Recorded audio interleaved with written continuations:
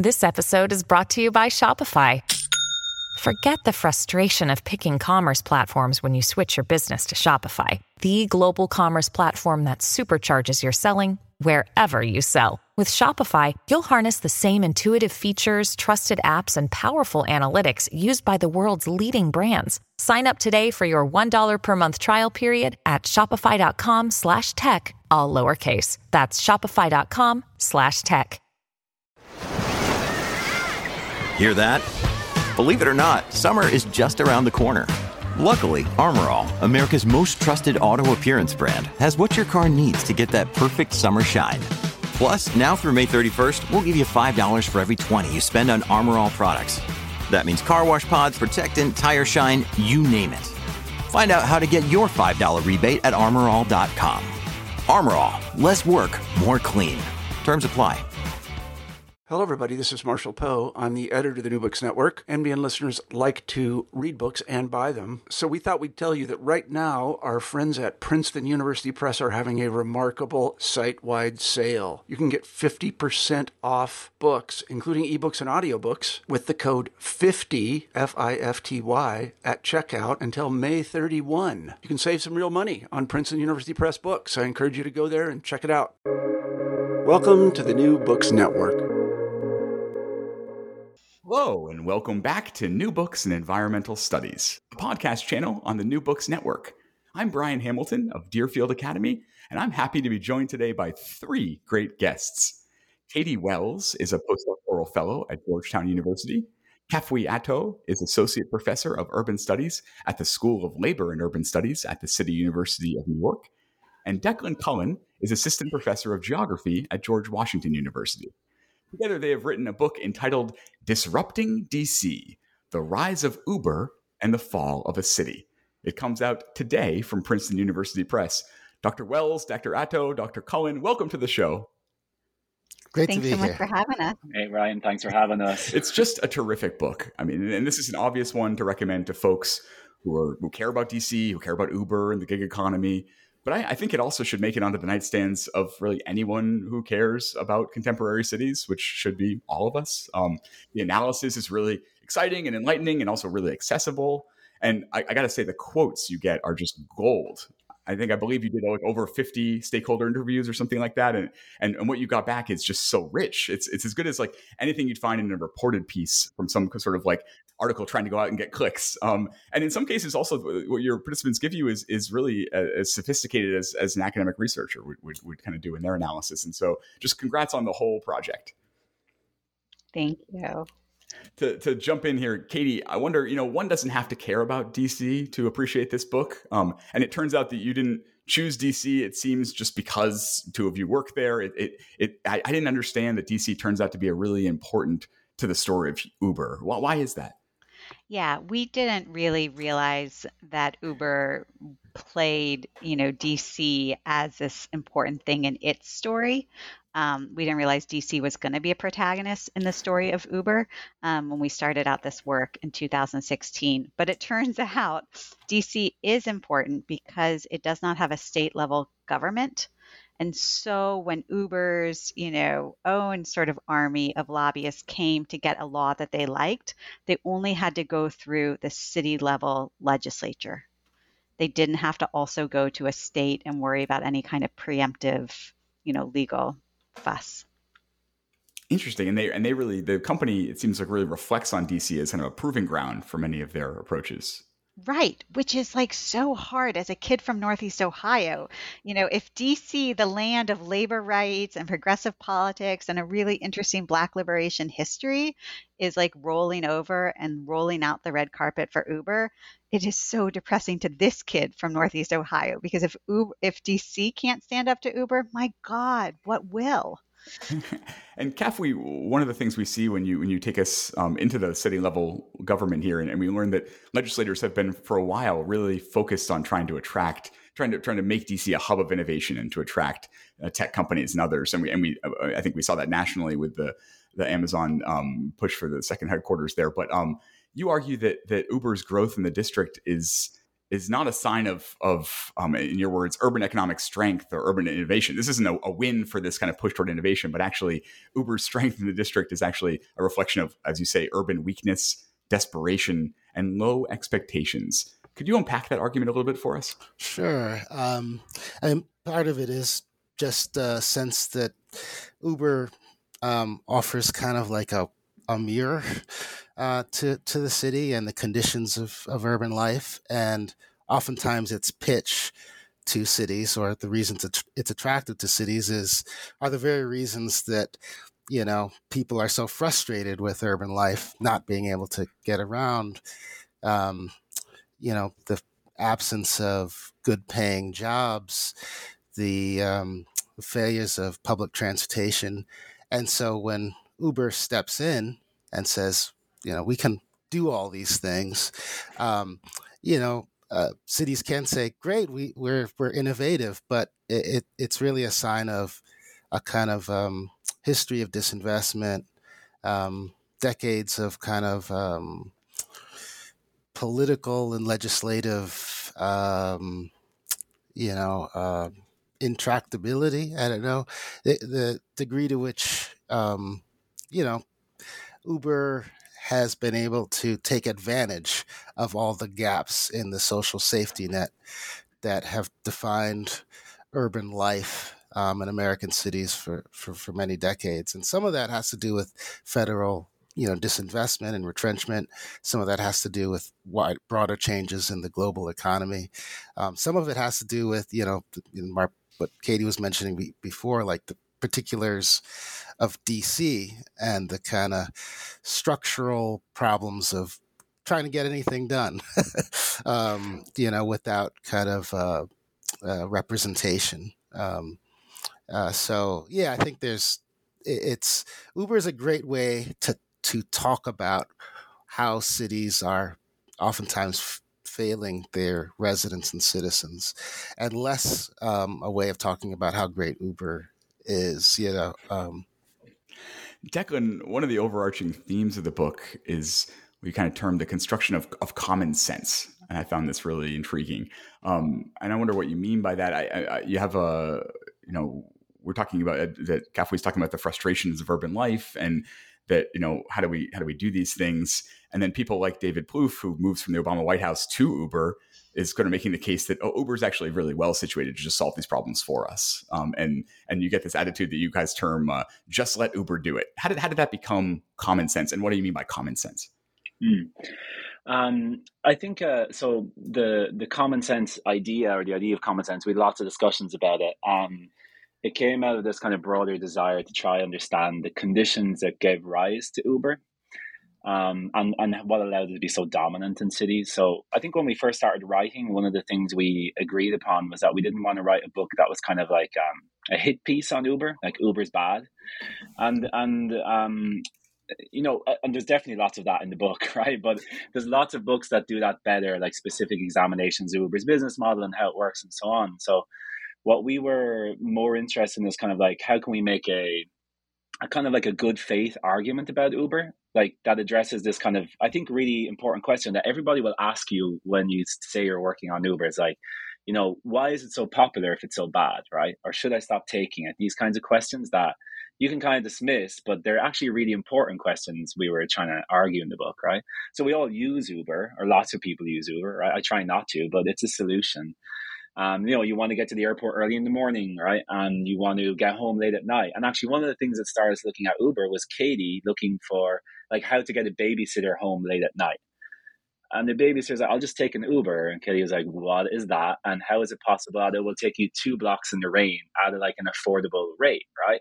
A taxi driver would never do that. And you would never even think of doing it anyway. So these kinds of solutions, I think, were very interesting for us to try and understand, right? So I think in one meaning, then Uber is like common sense and the kind of, everyday usage of the word, right? It offers this kind of like, this basic judgment, right? Does it make sense for me to take Uber in this moment in time? And it does, right? If you can't get a taxi, you take Uber. You can't get to the airport, metro's not working, you take Uber. Or even as drivers, right? You lack you lack employment, or you're underemployed, or you want to monetize your commute. All these different things Uber makes kind of sense, right? And in that sense, it has been very kind of I stop using the word sense in in that way. Its rise has been kind of really interesting because, like, we say to Uber, like, people casually use that word as a verb now. Like, it's like Google or Velcro, or it's like enter their vocabulary as this like extraordinary success, right? And that's a huge achievement, I think, in many ways.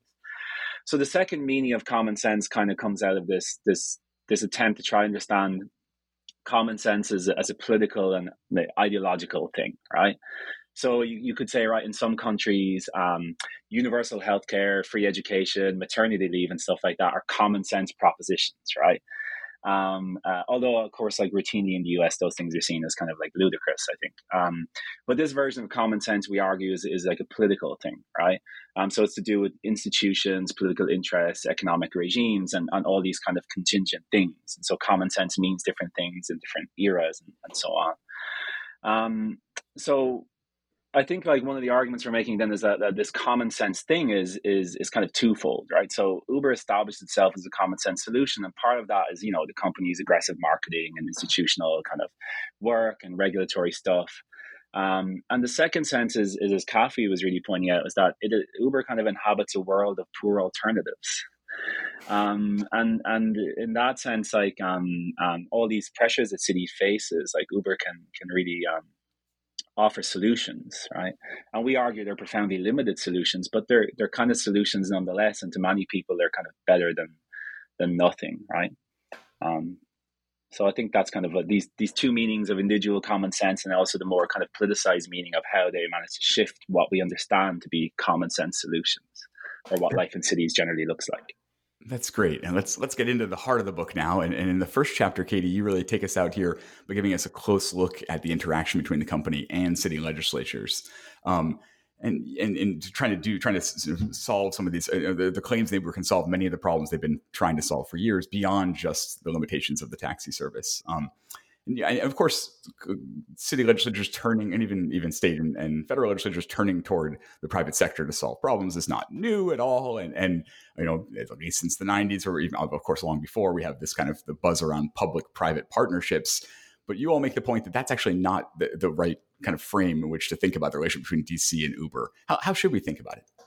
Yeah, I think that's a great question. And that's one that we struggled with, because at the beginning of this project, we were thinking of David Harvey's, famous paper about managerialism and the shift from that managerial form of city governance to entrepreneurialism of the 1980s and 90s, where, like, building a stadium was going to help the city, right? But in those projects, which were often public-private partnerships, the city and a private entity would come together with a mutual goal. Okay. Often it was the city outlining it. Think of the 2000s. Okay, we're going to address homelessness, and we're going to partner with, let's say, Catholic Charities. And we're going to hire a private entity, whether for profit or nonprofit, and we'll work together to some mutual end.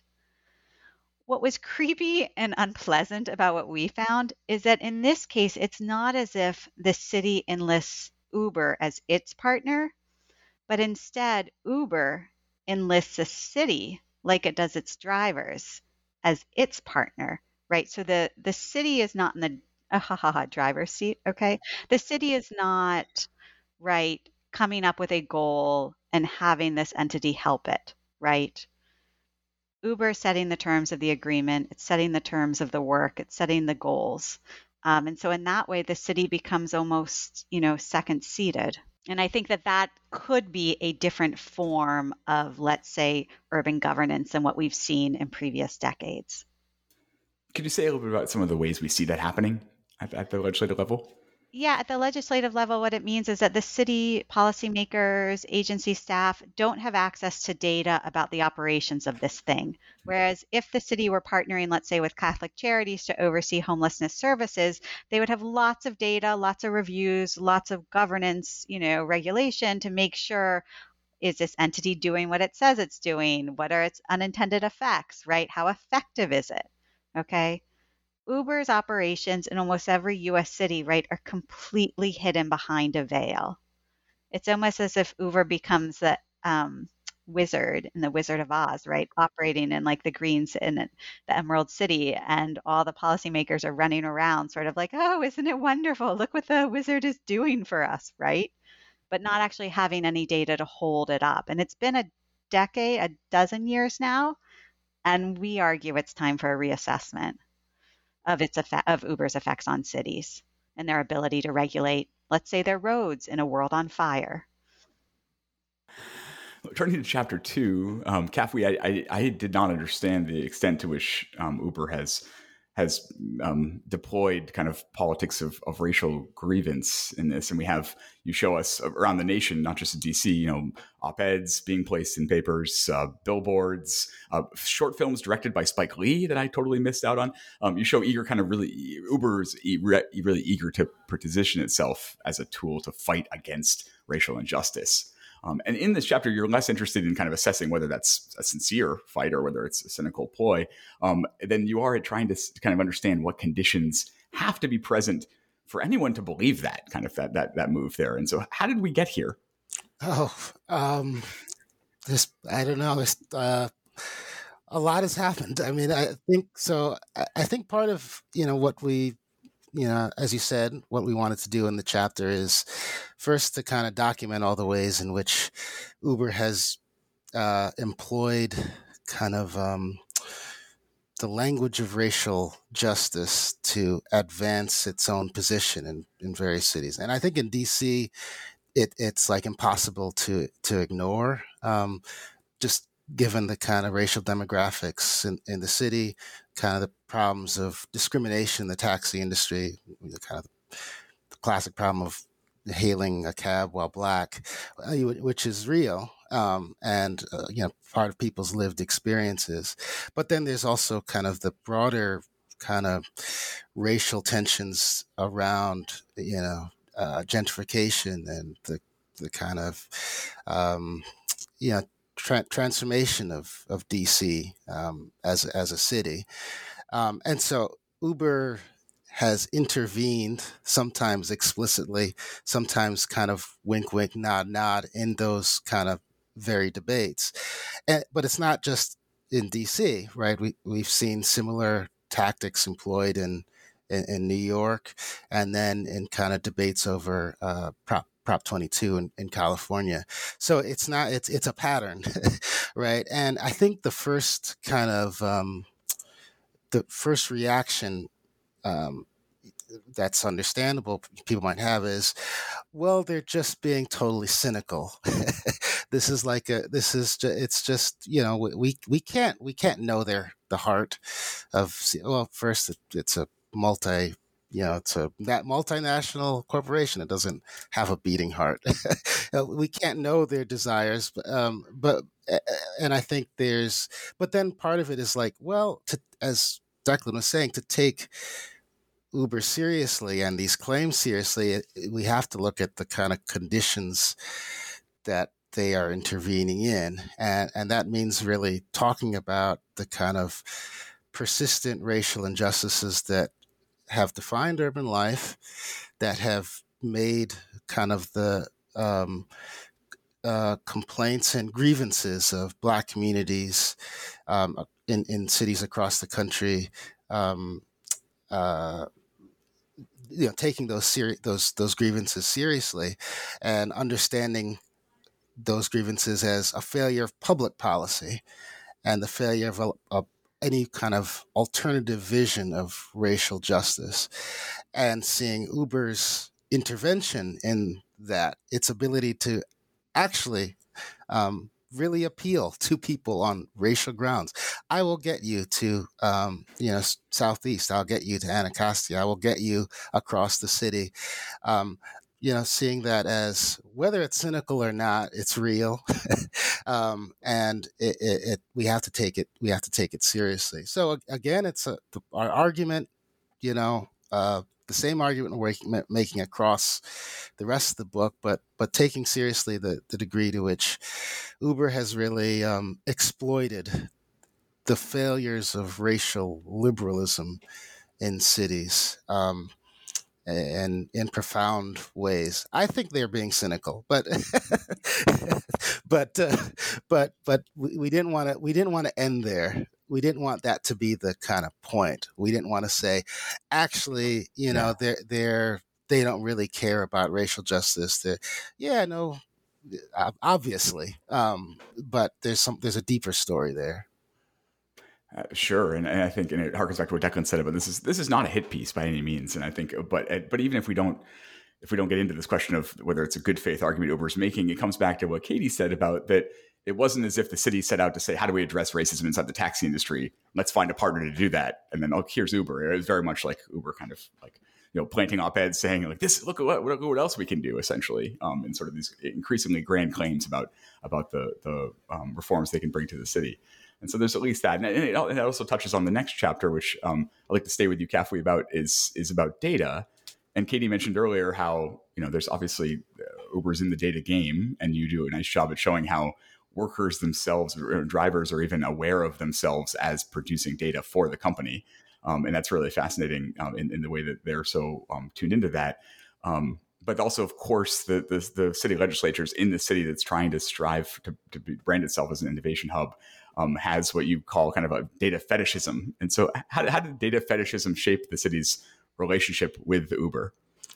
Well, anyone else feel free to add to what I'm about to say. But, I think part of what we, again, in terms of setting the stage, setting the context, Uber, like many cities across the country, has, in an attempt to promote economic development, grow as a city, has, latched on to different ideas, right? And some of those ideas have to do with technology and innovation. I think the classic one is we should be a smart city, right? And that language has shifted. It's kind of like 10 years ago or 8 years ago, but you see versions of different versions of it popping up. And in the smart city, in the innovative city, the coin of the realm is data, right? And that's what matters. And I think Uber has understood that, right? And as a tech company and transportation company that collects massive amounts of data about the cities in which it operates, who's driving, where they're driving, where there's traffic, where there's potholes, even, it has a considerable amount of information about cities that cities themselves and city planners and city policymakers don't necessarily have. And so it can hold out the lure of data, or dangle the lure of data in front of planners and say, look, we can be, as Katie was saying, we can be a partner. We should be a partner in this. And, part of the challenge of that is, oftentimes lost in that kind of discussion is what is data good for? Do we have the capacity to process it or make sense of it? Data for what? Data for whom? And so it becomes this kind of the chapter was very fun to write because, as you might have noticed, that we have kind of like our own. We're questioning our own approach. Beautiful, right? Yeah, there's this crisis of confidence 2/3 of the way in. It's very beautiful. Yeah, we have this epistemic break like halfway through. And we're like, wait, what are we? Are we just playing? Are we playing the game that Uber has set for us? And yeah. So, anyone else want to add? If I'm missing? Yeah, I think I think one of the things that Taffy first pointed out when we were writing, which is really interesting, was like, okay, one, there's this aspect, of course, like, are we just playing the game of fetishizing data ourselves? We need the data will tell us. And someone in a talk pointed out to us, is that, why do you need more data? You understand how this process works. So like, what's data going to tell you that like you haven't already found out? But the other part of it was, I think, which when we first wrote the paper and then we wrote this chapter afterwards, was like that data is like a product of driver work. And so it gets fetishized as this commodity, but it's actually something that drivers produce. Even when they're not driving passengers around, they do this other form of hidden work, right? That they don't get paid for. So they wait and they do all these other things, but like they also produce this data that is really important to how the company works. And so it gets aggregated as big data, but in that process, drivers are producing the most valuable commodity for companies like that, in an unpaid manner. And that seeing it as that way, I think allowed us to ask all these kind of political questions about, well, what was it doing and where was it going, and all these other kinds of questions, I wonder if you could say a little bit more about that, any of you, about because I didn't appreciate the extent to which there were sort of promises made, and how much the city was saying one of the best things we can get out of Uber is not just the improved transportation networks, but also we can get this data that can help us. The idea was that this can help us do policy better in the future. How did that? Why was that so exciting to cities, and then what happened? Well, I think it started with the Uber. I mean, we start the chapter, or it figures in the chapter, the kind of Uber movement, which is the kind of platform that Uber launched. I can't remember what year, 2016, 15. You're gonna have to buy the book. Yeah. 2015, 2016, that, was an explicit offer to cities of data. But then, as we show in multiple chapters of the book, there was a kind of long-standing shift in the city to brand Washington, D.C. as kind of a leader in not only innovation, but like inclusive innovation, like innovation, tech innovation that is equitable and that promotes growth, not just, to kind of classic Silicon Valley oligarch way, but in kind of a way that benefits communities. And so that, I think that comes from, DC's kind of, like all cities, its desire to grow economically, bring people in. Yeah. But I think it's also right. The desire for data is also sort of, we can see it as a symptom of a local government that wants to do better, right? That wants more information about how to manage curbs, how to do road pricing perhaps someday, how to do bike lanes and bicycles. The desire for the data, to me, we of course ran up against some folks in government who are like, we don't need more data. And it's understandable, right? I was so offended by this attitude, right? I come from the Enlightenment idea, more knowledge will make us better. And here we have policymakers saying, oh my God, we have enough. But the reality is they don't have as Kafwe alluded to, they don't have the ability to process it. And even when they do get data from these companies, it's not clean. And so we even found instances where the Department of Transportation was foregoing data that the city had actually been able to wiggle out of these companies because it was so useless, and instead purchasing it from a third party to try to make sense of their roads, right? It's a common resource they have to manage, and they can't really see what's happening.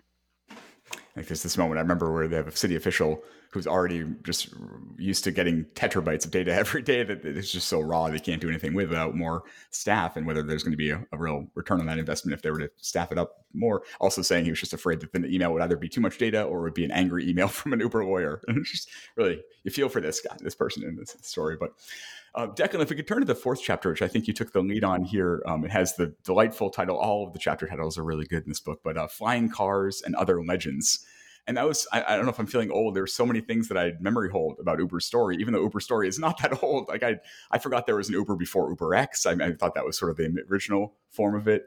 I forgot that Uber was so in on the flying car nonsense. And then you just really, really remind us that from the start that automated vehicles were really central to Uber's original business plan. It was monopolize the market, raise prices, and then eventually replace drivers with automated cars. And so even though that fleet never materialized and they sold off what they were doing with AV a few years ago, AVs, you argue, were still really important to the story of Uber in DC. What are some of the reasons for that? Yeah, well, you stop me if I go on too long here because I'm really like fascinated by like the AVs and flying car stuff. Probably because my training is kind of historical, so it's like fun to really think about something so futuristic. But the history of it is like really also really important. So like the first driver I interviewed back in 2016, when I was talking to him about like worker categorization and potential for unions and he just said to me, "Look, this is all pointless. We're going to have flying cars in like 2 or 3 years." I was like, "What?" And so I was really, my interest is really piqued, and so I started reading like a lot more around the idea. And in many ways, it's kind of like the leading edge of the data question, right? It's a technological kind of fetishism, or as we kind of call it, like a tech solutionism, right? As like proposing tech as this kind of catch-all solution to problems in cities. And so a lot of my kind of early thinking on it was influenced by this like great essay by the late great David Graeber. It was called like "A Flying Cars and the Declining Rate of Profit." And he just made this very simple argument, or this question in the animates, the essay is like, where are the flying cars? And I was like, yeah, I want to know where they are. I've been hearing about them since I was a little kid. And so he says, like, there are big limits to technological development under capitalism. And so these limits, he kind of points out, are self-interested. So like, why would you bother automating vehicles when you have like low-wage drivers that bring their own cars, their own wear and tear, and so they're providing like everything. And so Uber is like this company that doesn't have assets because it just manages a platform. And so if you control fleets of AVs, then it's like it's not a profit-making kind of like enterprise.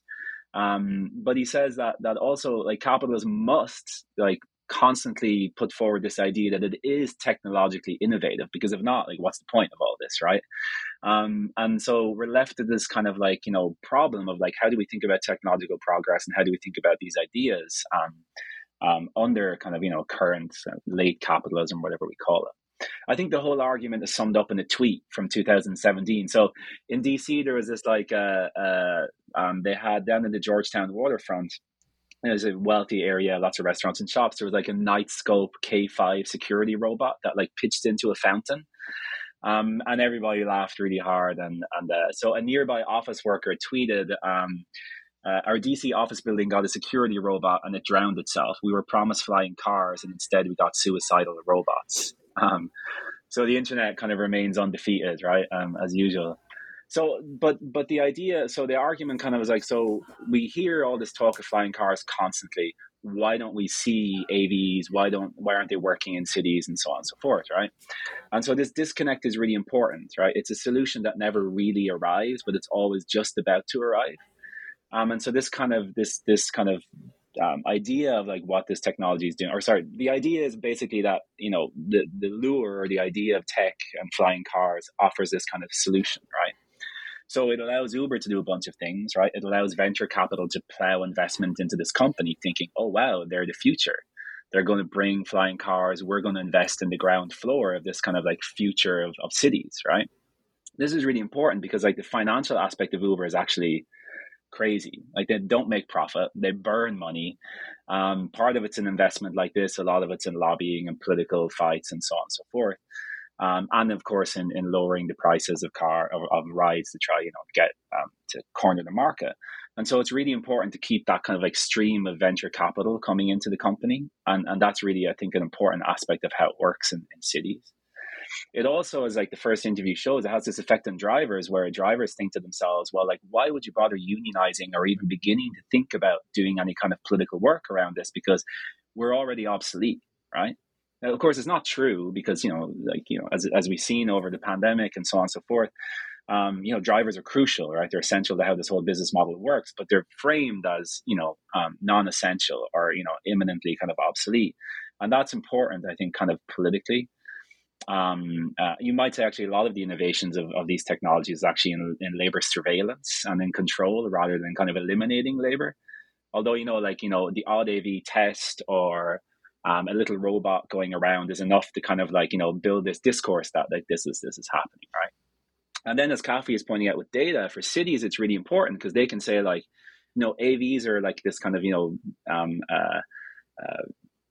vehicle, I can't think of another word, right, for showing like innovation, right, really in the streets to say, look, here's an AV, this is the future, it's coming. It allows cities to kind of like, DC has proposed legislation, or has passed legislation, I should say, around AVs, around personal delivery devices like robots and stuff. All these things that show that they can solve problems. So they could say, like, we'll use little robots to solve food deserts, right? As if the problem was kind of a technical disconnect. We've happened to misplace people far from food, right? And so this promise of technology, we make this argument, is really important because, like, I'm not saying that tech is bad, right? Clearly, we're going to need technological innovation to solve lots of the problems we have, right? But it's also the case that, like, a lot of problems in cities don't need technological solutions. Like, food deserts need grocery stores, right? Like, we need, like, public transit systems to, like, mass move people around cities. We need, like, solutions that we already have at our disposal that we don't use, right? For a whole host of reasons that we've talked about. And so this kind of argument to us is really important because tech makes these promises it never fulfills. And actually, when you do see tech work in cities in this way, it's like AVs, the little robots, and all these other kinds of systems, they don't work across cities in like an even way to, like, ameliorate inequality. They actually just work in generally gentrifying neighborhoods, right? So you can go to a new, like, somewhere like the Wharf in DC, which is like, $1 billion like waterfront development. And you can get a little, or you could, the company went bankrupt, of course. And Uber, of course, sold off all its AV stuff as well. So, like, this kind of like, they're like theme park rides, right? You get in a little AV and it brings you over here, or you order your groceries and they come in a little thing. And it's not actually a solution to anything. In fact, in many ways, it probably just, cements this kind of unequal development. I mean, a lot of real estate developments in DC, for example, or not a lot, there's a few, had Uber waiting rooms, right? So you go into your huge, like, amenity-rich new apartment building and you sit there and you wait for your Uber. And so for us, I think in many ways it concentrates rather than kind of like offers a solution to these problems of urban inequality. And I think so it's not really what AVs are doing in cities. We don't see them in DC. We see them in other places working a little bit, but it's rather what the idea of AVs allows us to do in cities and how it reshapes politics and development. Thanks. And I, when I read the line about the little food delivery Roombas and solving food deserts, I wrote some very unkind words in the margin that I can't repeat on air. But turning to Katie here in the final chapter in the book, as Declan intimated, there's the voice of workers, and you did dozens of interviews with workers and drivers. Their voices are across the book, but you really, in the final chapter, you look at the Uber workplace, as you call it, although you note that it is a placeless workplace. And that too, of course, pushes against any threat of unionization. And because you talk about how many drivers have never even hung out with another driver, let alone, had a meeting about workplace conditions and things like that. Although the kind of ironic twist here is you do note that there's some ways that the company had certain moments, in your words, quote, unintentionally laid the groundwork for solidarity among workers. That seems really, really hard to pull off in a time where everyone's scattered and kept scattered. So how did that work? Yeah, thanks for that, Brian. I should preface by saying, so the beginning of this project was a set of interviews with 40 Uber drivers in 2016. And what we did over the next 5 years is we followed them as they moved on and off the apps through the pandemic. And certainly there was attrition some years, but because the 5-year period was long enough, we were also able to reconnect with folks that certain years went by we hadn't seen. And so it gave us a really meaningful sense into these folks and how they understood their work, how they experienced it, and what they found. The intense isolation was persistent across time periods. The one exception to that was this place, right, within DC where it did feel like the company had unintentionally laid groundwork for organizing. And that was at a bottleneck, right? The bottleneck of the DCA, the National Airport. And so there was organizing work there. There also was a protest there. And actually, even as recently as last month, there was a new group of workers, Uber drivers, that staged a protest there that are working with New Virginia Majority and ACE out of Virginia. And I think it is not a coincidence that that is also where they showed their worker demonstration, because that is a place where, despite Uber's attempts to try to spread workers throughout the city, right, the airport's a hub and folks come together there, and that's a time when they wait and there's lag time. And so it was an opportunity for a lot of workers to build relationships, talk to each other, and recognize that it wasn't just that they weren't smart enough to make the app work for them, but rather that the work on the app was set out to screw them. And I think that difference was really sort of it was really heartening for us, because for a while we were so disheartened by hearing all these workers talk about, well, I just wasn't smart enough. They had internalized the failures of the app because they didn't have colleagues, they didn't have peers to understand, no, honey, this system is set up to screw you. You're not screwing up. And at the airport, that's where some of those informal but meaningful conversations took place. Thanks. Back to Declan here. In the end of your chapter, you say that technology's most seductive promise is that it allows us to escape from politics. And in the conclusion or introduction of the book, I think it is, you quote Nikhil Saval arguing that, quote, what Uber wants cannot exist alongside a democratic society. And you all offer this book as evidence of that. You also say that some policymakers thought that's hyperbole, that's going too far. Why do you think it's not going too far to make a claim as grand as that one? Yeah, I mean, I guess sometimes when you write a book, you got to make a big claim, right? And so I'm no expert on democracy, but I think in the tech sense, it's very true. Like in AVs are like that in the sense that they kind of say we don't need to engage in politics or messy solutions or questions of inequality. We can just engineer solutions to those things, right? And I think that kind of logic or that kind of ideology is really strong. And so part of this came out of this reading of this book by Langdon Winner, The Whale and the Reactor. So it's like a philosophy of technology. And he makes this quip in it, if the unexamined life is not worth living, nobody's told engineers, right? That technology isn't just something we need to regulate, or it's not something that we need to think about as something subject to politics. Like, it is politics, right, in the first place.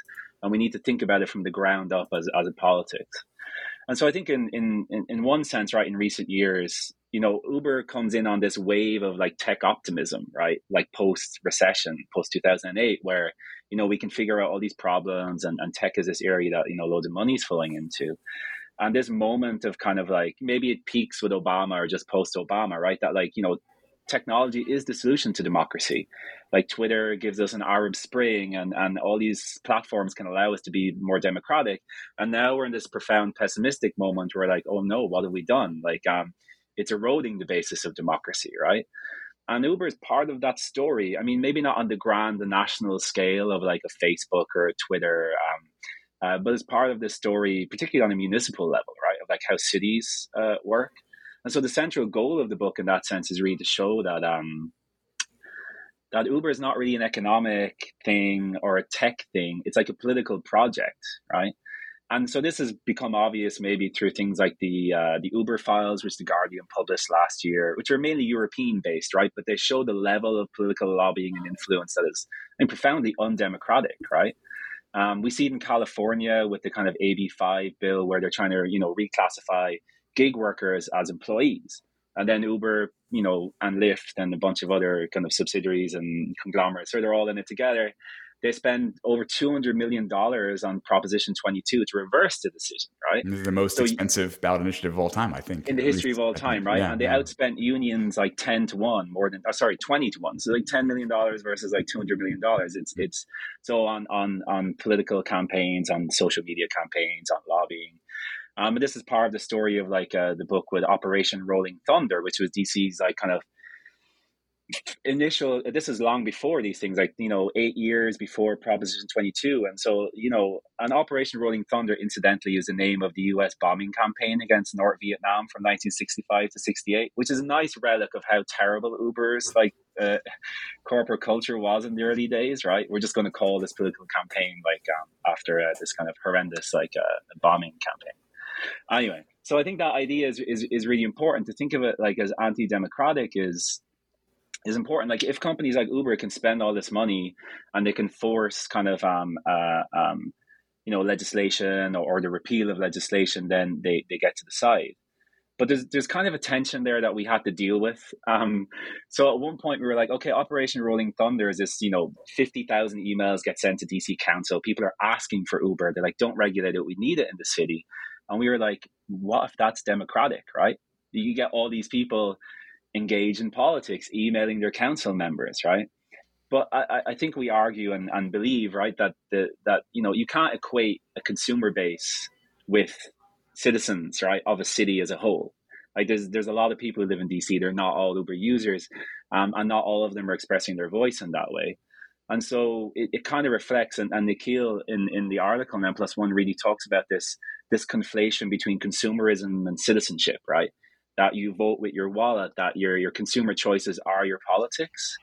And this is part of that broader kind of common sense thing, right? Where we conceive of politics as a set of consumer choices, not as something different, right?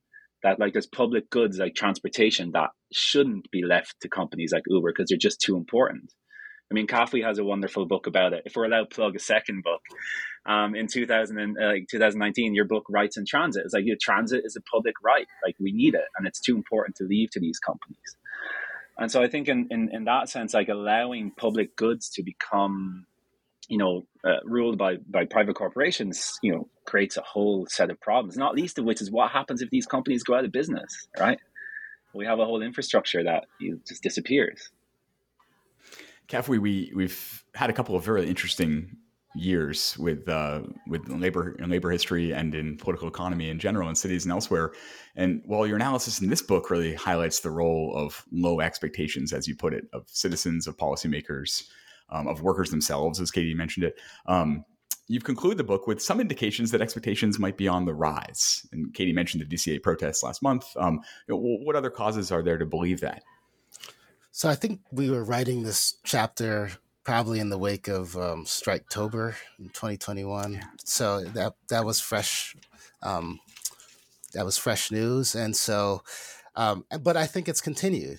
I think this summer I think they're calling it hot labor summer or something like that. So there's just a kind of,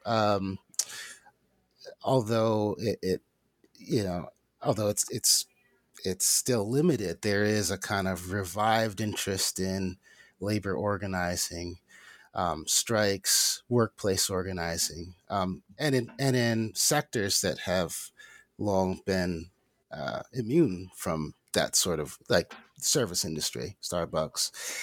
Katie, you wanted to jump in? Yeah, I would just also add that, to shift from the labor point, we're also in this renewed conversation thanks to folks like Malcolm Harris, author of Palo Alto, Meredith Whittaker, president of Signal, right? And even, let's say, I think it's Time or Newsweek magazine this week has a photo on the front of an AI group of indigenous Indians who are working on technology. So there is this renewed conversation about the power structures innate in the kind of tech that we have. And that, to me, coupled with the labor, feels really hopeful. Yeah. Right. And that conversation about how technology threatens or contributes to fascism feels very much not sort of on the sidelines in my tiny worldview. And I think that's very different than a decade ago.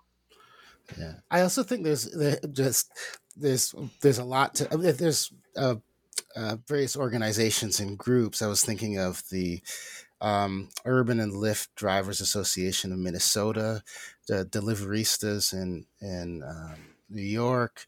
There's what's the group in LA? RDU, Rideshare Drivers United. Right. And so Seattle just passed more stuff too. Yeah. So there's kind of for a lot of the book or a lot of our research, it felt very, it felt like Uber was kind of just running roughshod without much resistance to, but now I think in the last 2 or 3 years, we are both seeing resistance at the grassroots level from drivers, as well as some take up from legislators. I think there are still threats and I'll give the example of the recent kind of incident in Minnesota where the governor vetoed a kind of minimum wage law that had gone through, had been passed by both chambers of the House of the governing body, and vetoed it on grounds that, we need Uber and Lyft in rural areas because of paratransit, because it's providing a paratransit role. And again, it's like, it's like our book. Like, we should send Tim Walz, who's the governor, a copy of the book, because it really highlights the degree to which, cities and state governments, by partnering with Uber, have really, it's a Faustian bargain. They are dealing with a company that can, in the instance they're threatened, use as hostages, people in rural areas who have come to rely on Uber and Lyft because the state has withdrawn services that it would otherwise have provided, not using these companies. So there's a lot of positive developments in terms of organizing, but there are still risks and dangers, going forward. Go ahead. Did you want to get in there, Declan? Yeah, I just this is part again of the story of conditions. I mean, some reviewers of the book, when we spoke to them, made a very interesting point that, part of the thing of low expectations is of we have low expectations of what democratic politics can achieve, and so a lot of these struggles are trying to raise their expectations for what cities can do again. But it's also that Uber kind of thrives in this context of democratic ennui, right? That we're kind of bored with politics, that we actually kind of want tech solutions because the other stuff's hard and messy and difficult, and so the tech kind of allure is it's tempting. And again, it's kind of part of this idea of not laying all the blame on Uber, that as a society we have our own role to play in this, and there's lots of different forces at work. And there's lots of attempts to change these things, but a lot of it is kind of this messy and protracted political kind of process of trying to shift, that thing of common sense of what do we want and how do we get it and all that. And so I think this broader context of a lack of belief in democratic politics is also really important for thinking about what has allowed Uber to thrive as well.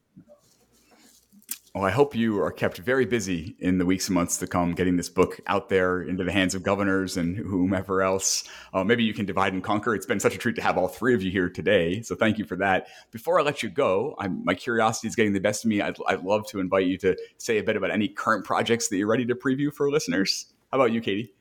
Sure. Yeah, I am still apparently a one-trick pony. I'm still following Uber, but I'm following its Uber Eats version, as well as its derivative Ghost Kitchens, Cloud Kitchens project from former Uber CEO Travis Kalanick, who is buying up property across the U.S. using tax distress credits. And engaged in a legislative battle with Bradley Tusk, its former political strategist, with something new called the Digital Restaurant Association, trying to get cities not to regulate the third-party restaurant delivery industry. So I'm following GoPuff, Instacart, Uber Eats, DoorDash, things like that. Wow. How about you, Declan? What else is on your plate? I'm hoping to continue to work with my two friends here. We're still friends even after writing a book together, as we like to keep pointing out. Yeah. No, I continue kind of thinking a little bit about this automation issue in cities and how it works, and this kind of the broader empirical projects of that, how they work in different cities and so on, among some other more boring projects. And Kathleen? Well, apart from continuing to work with Katie and Declan, I'm focused on teaching at the moment. Prepping for the fall, and I've been teaching some of the same classes in the same way for forever. So I want to try to, do some revisions and thinking about how to make my courses more interesting, at least for my sake. So as I'm lecturing, I'm also not falling asleep. That's the most heroic project of all, the fight against that inertia in the curriculum. So hooray to that. Well, this book again is Disrupting DC, The Rise of Uber and the Fall of a City. It comes out today from Princeton University Press. Its authors are, and my guests have been, Katie Wells, Cafuiato, and Declan Cullen, who are not breaking up, and the band is staying together here. Katie, Cafui, Declan, thanks so much for your time and for this wonderful book. Thank you. Thanks, Brian. Thanks so much, Brian.